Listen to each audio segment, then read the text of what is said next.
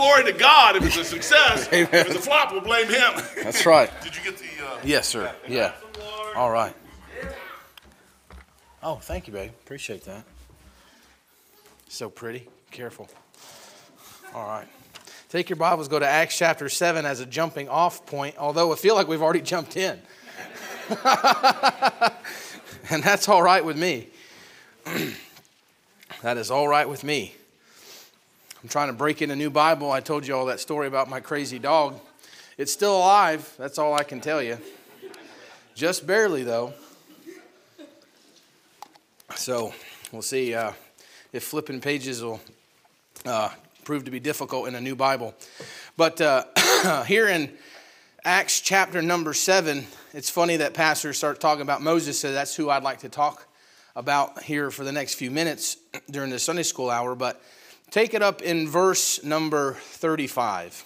Acts chapter 7, verse number 35.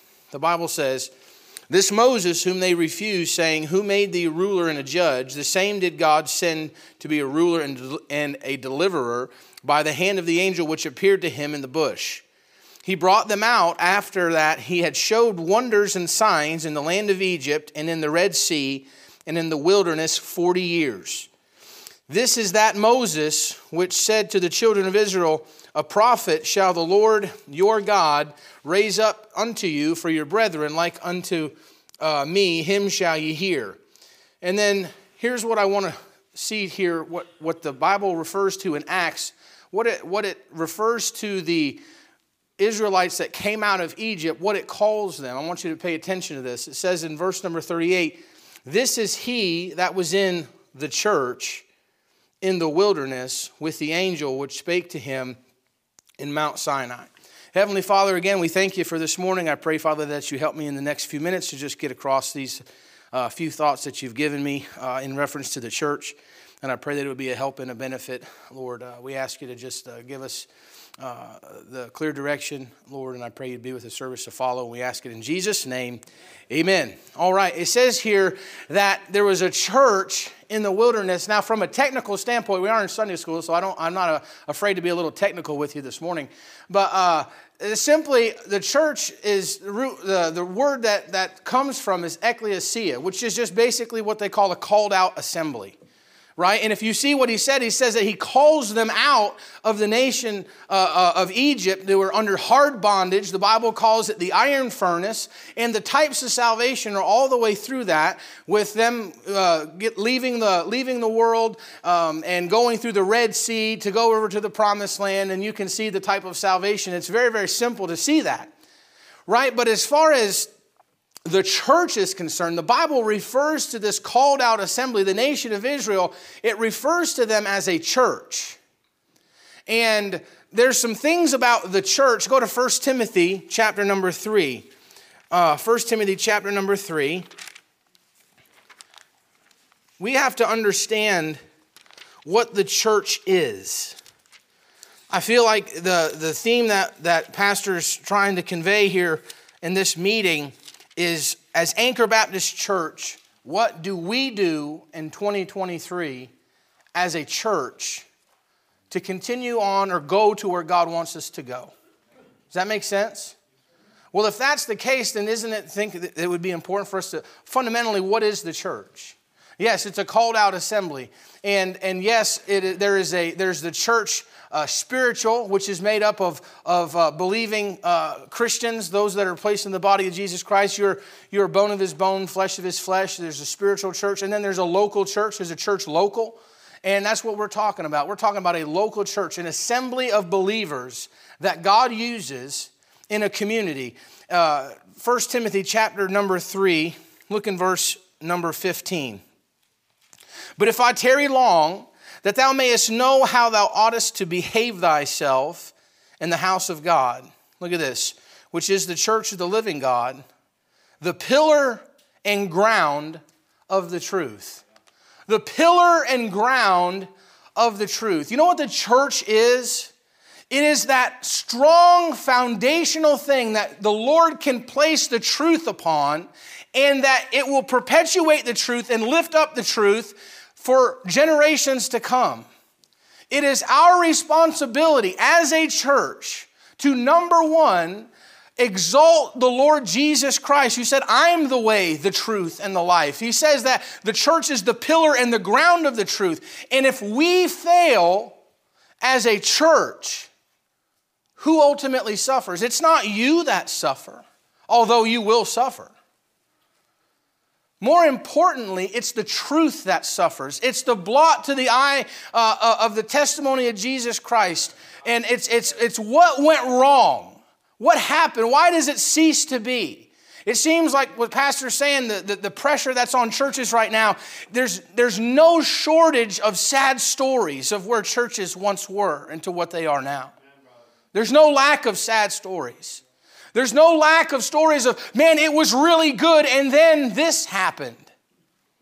I know of churches right now. I've had calls in the past 2 weeks from pastors and friends of mine, and it's just like, the weight and the pressure of the universe is on them. Because there is an entity, you have to understand, what's he trying to do? He's trying to destroy the church. He's trying to destroy the church. See, when you stew the church down, while I'm speaking here, go ahead and go to Exodus chapter number 15.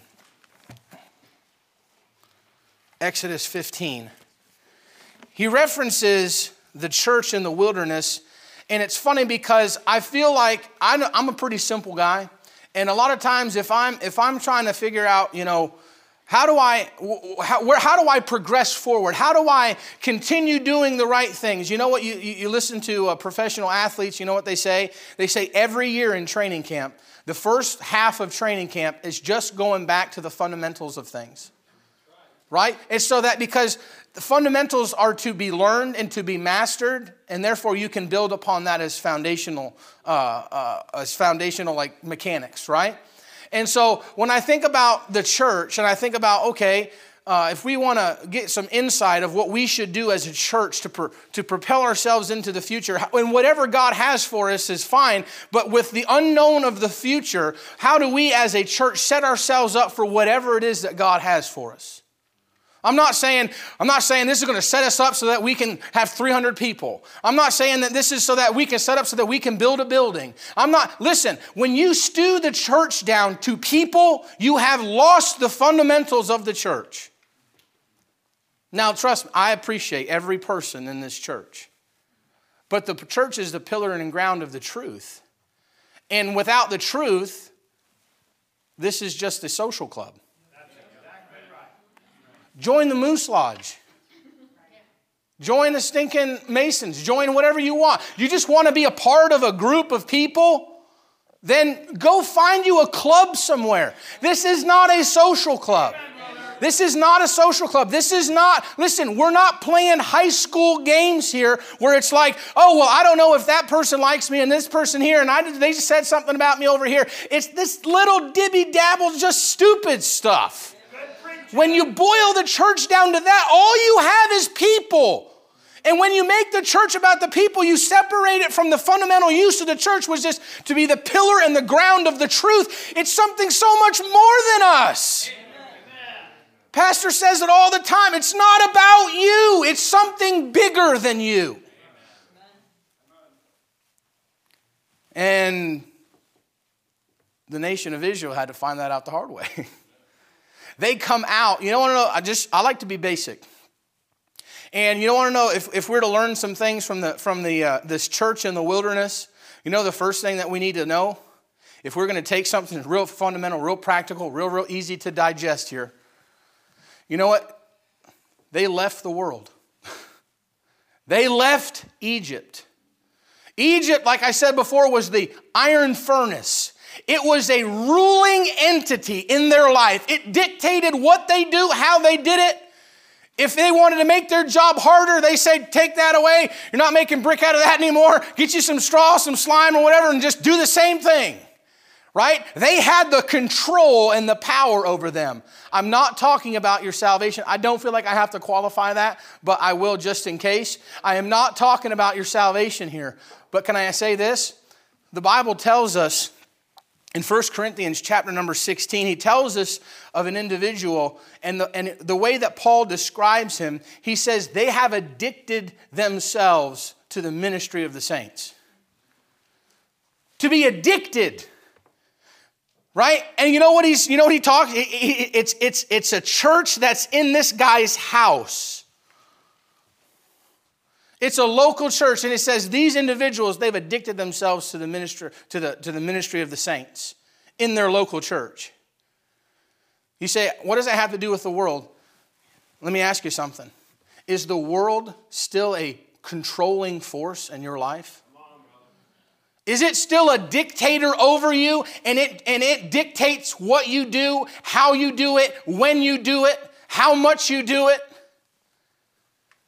Because guess what? When they came out of the nation of Egypt, when they came out of the land of Egypt underneath the rule of Pharaoh, they had to leave that stuff behind. That's not to say they didn't have more battles to fight, but the world had they may still have reminisced, right, in which they do, but it was no longer a ruling force in their life. Here's a principle for you. 1 Corinthians chapter 6, verse 12. All things are lawful unto me, but all things are not expedient. This is a principle that we have to understand as Christians. Because I could sit up here and preach every hobby horse that I have, and I've got hobby horses. Sure, they're fun to ride. Right? Most people's preaching is just hobby horses. They just get up here and kick whatever dog they want to kick, and then, they make you feel bad about yourself, and that's how you think the Holy Spirit's talking to you. Listen, anybody can make you feel bad about yourself. It's not hard to do, okay? Especially when it's a captive audience, okay? I can figure out whatever it is in your life that you love and kick it and make you feel bad for it. You just talk about TV. Listen to me. There's a biblical principle that helps us navigate those things so we don't become so legalistic that we can't get our head, out of our own way. I won't say anything else, all right? He says, all things are not expedience, all things are lawful for me. This is the liberty you have in Jesus Christ. But look at what he says. I will not be brought under the power of any. That's the key. That's the key. How does Egypt have the rule over me? Am I still living in the open shackles of Egypt, although I'm liberated? So let me ask you this. Can you stop what it is you're doing? I thought about this the other day. Christians, we want to move forward as a church. You know what? The more influence the world has into the church, the harder it's going to be to keep the ship aright. You understand that? And it's not so much the pressure that's coming in the church as collective, but it's in the church individually. And the more that we allow in individually, the more it affects the church collectively. Does that make sense? And so, let me ask you something. Now, again, this isn't a hobby horse. This is just a question. I don't think there's anything wrong with YouTube in and of itself. Listen, I know I can sit up here and preach against Facebook and all this different stuff. You're not going to delete it. I know that. Amen. I'm not going to waste my breath and tell you to delete it because you know what? You ain't going to delete it. Some of you don't have the ability to delete it. You want to know why? Because it has the power over you. Some of you can't stop scrolling. You want to know why? Because it has the power over you. The principle that we have here, whether or not the things of the world are attached to us in such a way, are we addicted to the ministry or are we addicted to all the things the world tells us to be addicted to? Are we brought under the power of those things? Can you stop it?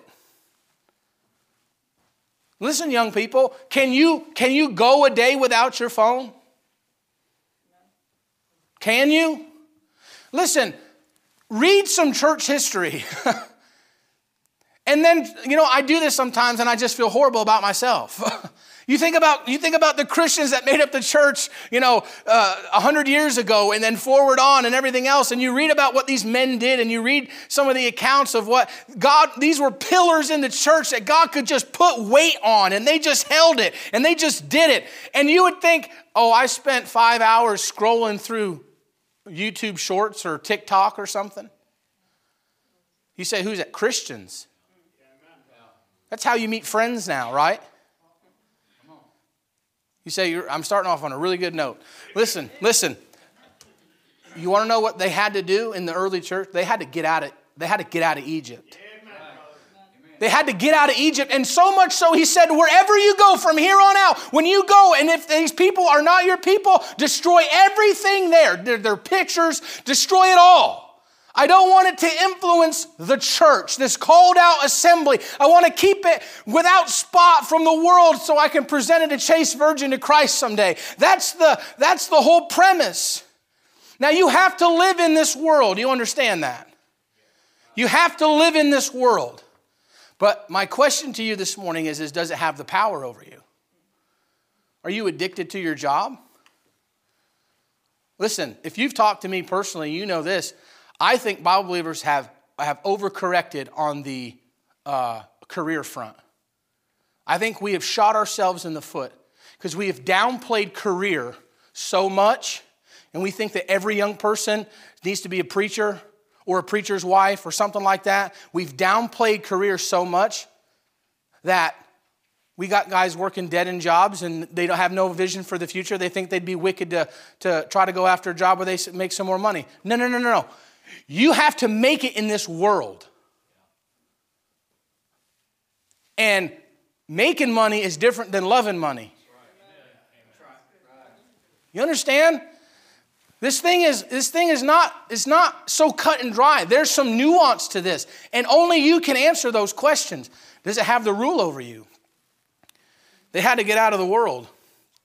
You know what? Then they come to a place, look in chapter 15, verse number 23. They come to a place, and it says, and when they came to Marah, they could not drink of the waters of Marah, for they were bitter. Therefore, the name of it was called Marah. And look at this. He, in verse 25, and he cried unto the Lord, and the Lord showed him a tree. And when he had cast the tree in the waters, it made the waters sweet. And he made them for a statute and an ordinance. And there he proved them. And what was the purpose of him proving them? He says, if thou wilt diligently hearken unto the voice of the Lord God, and do that which is right in his sight, and will give ear unto his commandments, and to keep all his statutes. You want to know the first thing you're going to have to figure out, and the thing you have to going to identify if you're going to keep going, is you need to identify the amount of weight and the amount of pull, the amount of power the world has over you. And the next thing, you know what they had to run into? They had to confront their bitterness. They had to confront their bitterness. How do you confront your bitterness? You want to know how you confront your bitterness? For one, you have to taste it. You gotta dip down and say, oh, that is gross. That tastes horrible. You know what, folks? We hide so much bitterness. And what we don't know is that thing is a root that decays and destroys. It is the cancer that no one can see. It's that thing that you can hide behind a suit and a smile that nobody can see, but it's destroying you, and it's destroying your family. It's destroying your experience here in the church. And you sit there and you're like, why am I not getting anything? Why am I not getting anything? It's because you're bitter. The first thing, they leave the world and they say, we're done with Pharaoh, right? Cut the ties. And you know what he says, all right, let's take you to a little body of water here. I want you to take a drink. What is this? Pretty gross, isn't it? Yeah, it's pretty gross. You want us to die out here? Is that why you brought us out here? And they start griping and complaining and murmuring against Moses, right? You know what you find out? And all three of these places we'll hit real quick. You know what you find out? Is that there's internal problems that are manifesting themselves in external conflict. There's three places in here where they start to murmur against Moses. And what you find out in those three places where they're murmuring and chiding against Moses, that it's not actually the thing they're chiding with Moses about. It's God's trying to get a little bit deeper, and he's trying to expose an internal problem that they have. And that internal problem is just manifesting itself in an external conflict. And you know who takes it on the chin? Moses. Because of your insecurities and because of your bitterness and because you haven't done the things in your life that you're supposed to do, now you sit there and you call the preacher and say, how come you're not this? hey, sorry, it ain't his problem. It's your problem. And the reason you're mad ain't because of him. It's because there's some kind of bitterness in your heart. And the Lord's saying, hey, how about, that tastes pretty gross, doesn't it? Do you want to get that thing fixed up? You want to get that thing fixed up? Well, somebody got a position and I didn't get a position. Somebody's got a Sunday school class. I don't have a Sunday school class. Somebody, they got this and I didn't get this. And so, he shook so-and-so's hand, didn't shake my hand. And then, why are you so bitter? What are you bitter about? You know what I find funny is the solution for their bitterness. You know what he tells them? He says, go find a tree. He says, get you a tree. Jesus Christ was hung on a tree. You want to know what the cure to bitterness is? Realizing that Jesus Christ hung on a tree and was completely innocent, and he was wrongly accused, and he was falsely accused, and he had a monkey trial, and they hung him up there on a tree and killed him for no reason. So what do you have to be bitter about? Somebody mistreated you. Welcome to the club. Somebody forgot about you. Welcome to the club. Right? He points them to the tree and says, hey, why don't we just, if you could just tap into that tree, he'd make them waters sweet. Well, you can't pick your family, man. Okay, you had a rough upbringing. Good deal.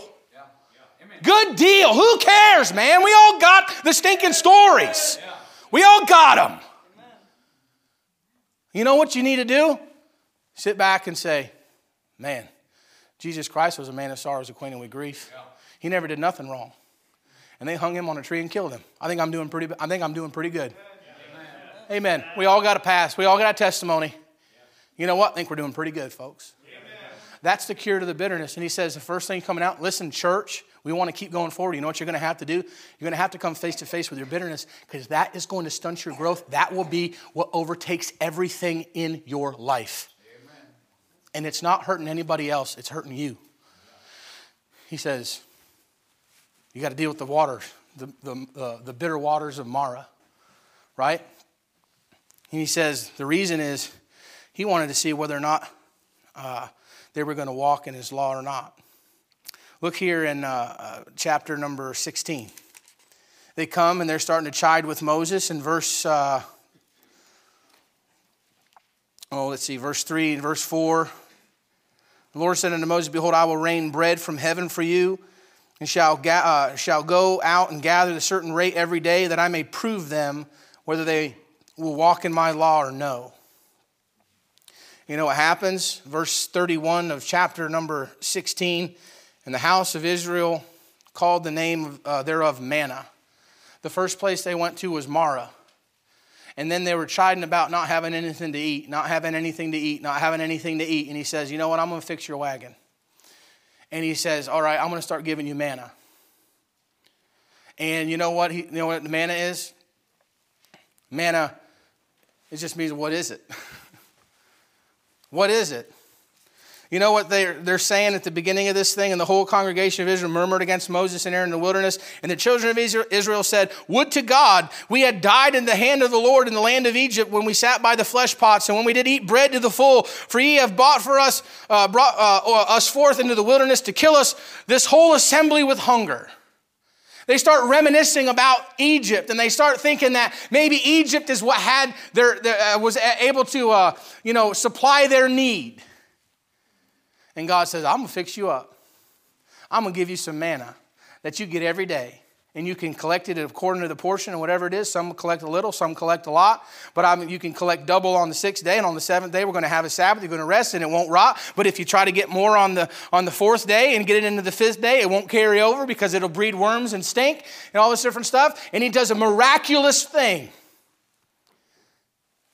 And you know what he's trying to do? Again, this external conflict that arises. We're hungry. We're hungry. He's trying to address a deeper inner problem. You know what that inner problem is? Commitment. Commitment. Constantly, when something doesn't start to go your way, looking back to the world to solve your problems. This happens in church all the time. We refuse to do what the Bible tells us to do, in conflict resolution or whatever it may be. And so you know what we do when we don't like the stance of the church? We go to the world to get our advice. And we go to the world to tell us what to do. Church, you will never grow past that point if that's how you handle the church. There is a chain of command, there's an authority structure, and guess what? If you cannot commit to the place where God has you, as this is your church, then guess what? You're not going to, you'll find whatever you're looking for out there. You'll find it. And it's going to drag you away from here. We've seen it time and time and time and time again. Right? That's why we preach the Bible and not philosophy. It's why we preach the Bible and not some psychiatric thing. We're not shrinks. Right? A lot of pastors, they're trying to be more than what they should be. The church is now a place for self-help. It was never meant to be that. Jim Lynch said a quote from Harold Seidler one time. He says, "You watch, there will come a day where the church will stop listening to old-fashioned preaching, and they will turn it into an evangelistical approach on teaching." That's what he said. You unpack that, you know what you get? You get the series on the family. And you get the series on how to cope with stress. And you get the series on how to, be the best you. And you get the series on this and the series on that. You know what it is? It ain't old-time preaching. You know what you need to realize? I'm not saying if you have some kind of mental health issue or some kind of thing like that, we're not doctors. I'm not against medication, all that different stuff. If you got an essential oil for it, I don't know if you snort cocaine, whatever it is. I'm not, if it can be prescribed by a doctor, who knows, right? But listen, you underestimate the power. Listen to me, church. You underestimate the power of sitting and just getting fed by old-fashioned manna. Amen. He says, are you committed to just get the manna every day? If you're not committed to getting the manna every day, don't complain about where you're at in your life. Amen. He told you what would help. And if you're not doing the basics of what he told you would help, then don't seek help. Don't sit there and say, if I was just by the flesh pots of Egypt. You know, if you were by the flesh pots of Egypt, you'd be miserable there too. Because they ain't got no answers. But you know what I found out? In just a few years I've been doing this, Christians drastically underestimate the power of old-time preaching. You think that your problems will be solved in a personal one-on-one meeting back in the office more than you sitting in a pew when you're supposed to be in a pew, or you sitting at your table when nobody else is around at your house getting the manna every single day. You underestimate the power of that. Church, you want to continue to go forward in this thing, whatever the Lord has for us, you know what you better realize? You better just stick to the manna. All that ancillary stuff, that's just fluff. That's just white noise. This is where the stuff, the Lord will put on his heart what you need on that Sunday. He won't, here we go, you ready? Oh, Lord, help us. We want to help our church. He won't put it on the pastor's heart of another church that you listen to online. He'll give you what you need out of your pastor from this pulpit at the time you're supposed to be in church. I'm not saying don't listen to that. I'm not saying that. But I do think some of you are overfed. And you're rolling around bloated and you got gas. Just help us. They go and they see manna. You know, what is it? You know, I think it's funny. What is it? The question that it poses to you, what is it that you're looking for out there that you can't find here? What is it? What is it that manna can't do that you think manna can't do that the world can do? What's your commitment? You know, if you're not committed to the Lord's church where God has you to be and to be fed the way God wants you to be fed, you're just always going to be looking for a different church, or you're going to be looking for some different voice on the multitude of everybody's got a stinking podcast that makes them a professional or whatever it is they're shooting their mouth off about. You'll find somebody. You'll find somebody. But if you commit to this, you know what? You won't always like it. But guess what? It'll be the best thing for you. It'll help you if you submit to it. If you commit to it, it'll help you. Church, we need to deal with our bitterness. We need to make sure that we're committed. And then look at the last place he deals with them. And that's in chapter number 17. In chapter number 17, the congregation and children of Israel journeyed from the wilderness of sin in verse 1. And then it says in verse number 2, wherefore the people did chide with Moses, saying, give us water that we may drink. And Moses said unto them, why chide ye with me? Wherefore do ye tempt the Lord? And of course, you know what happens. The Lord, he goes to the Lord and he says, these folks are ready to stone me. And he says, all right, go ahead and get up to the rock. And I want you to take that same rod that you split the Red Sea with, and I want you to strike that rock one time. And that water's going to flow out and they're going to get a drink. Right? You know what that place is called? They call the place Massah and Meribah. You know what it is? It's a place where they tempted God. It's a place they tempted God. Lord, we've seen that you changed the bitter waters to sweet. We've seen you miraculously give us manna from heaven. We've seen that. But now, Lord, we're in a desert place. And there ain't nothing here. There is no bitter water to even turn into water. It's to sweet water. What are we going to do?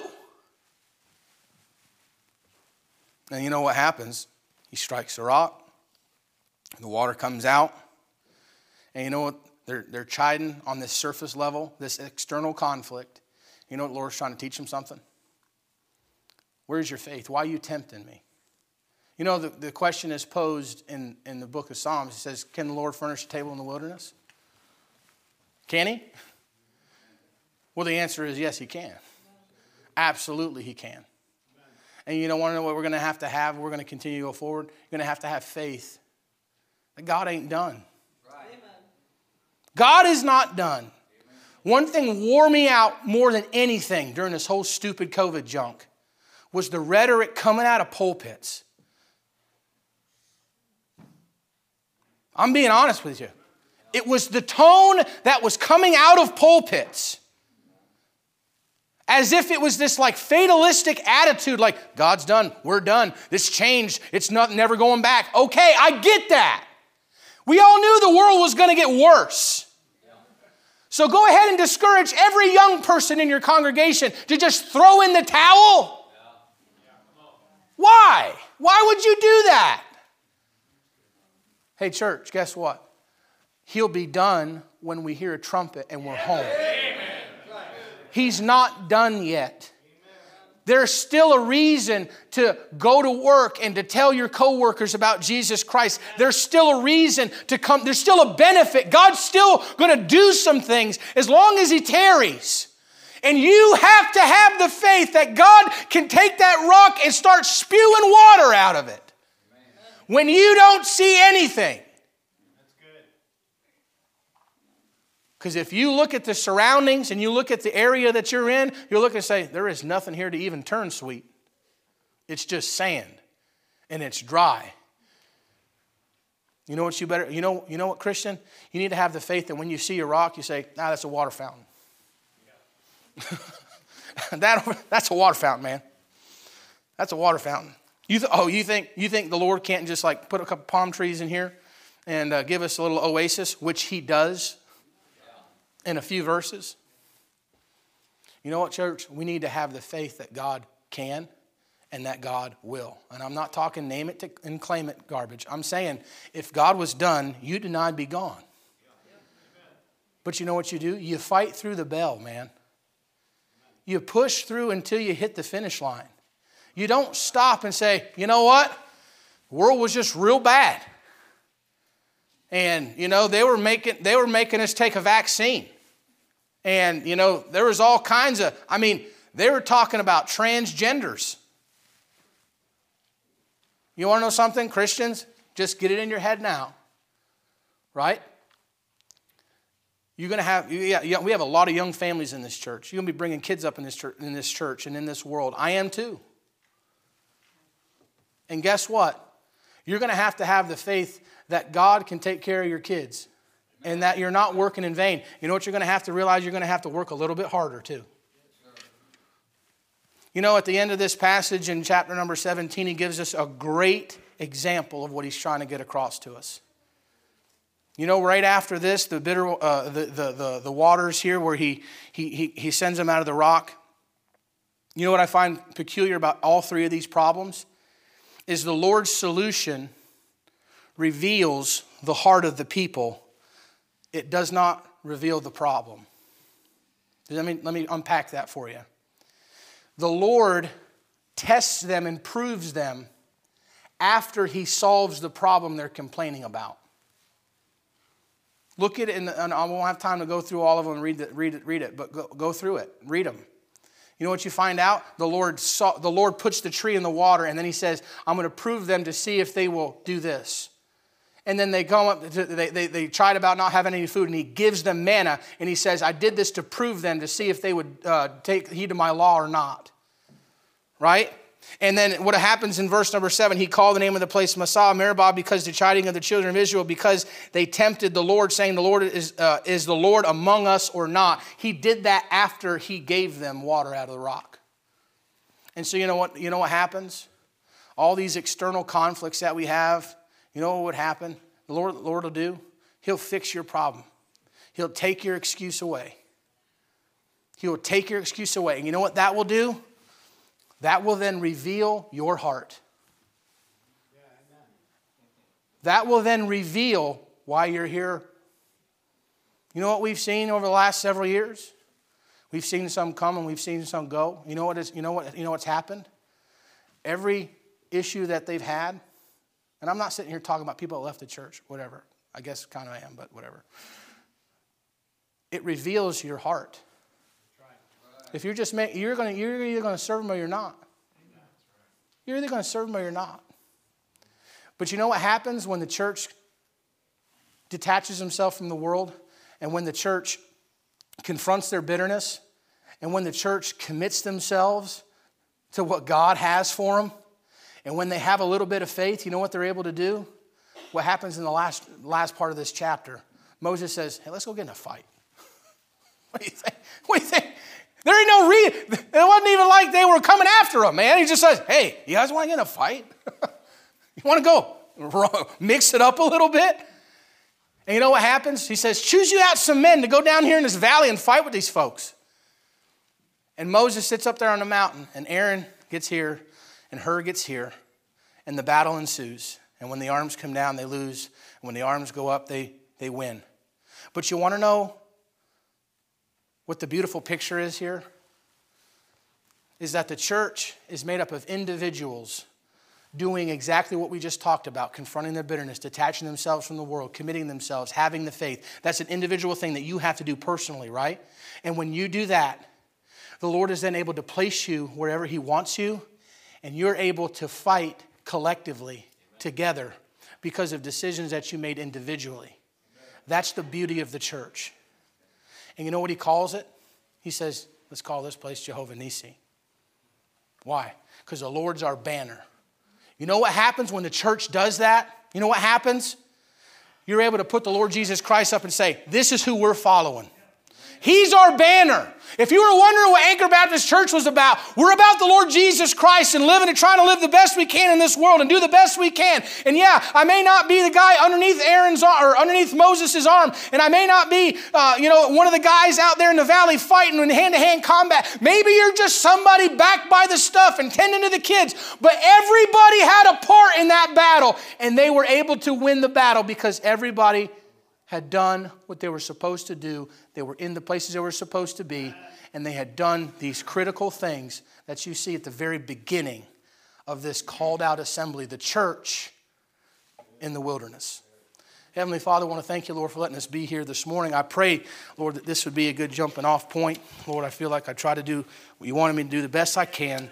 And I pray, Father, you bless our church now, and pray you bless the service to come. In Jesus' name, amen.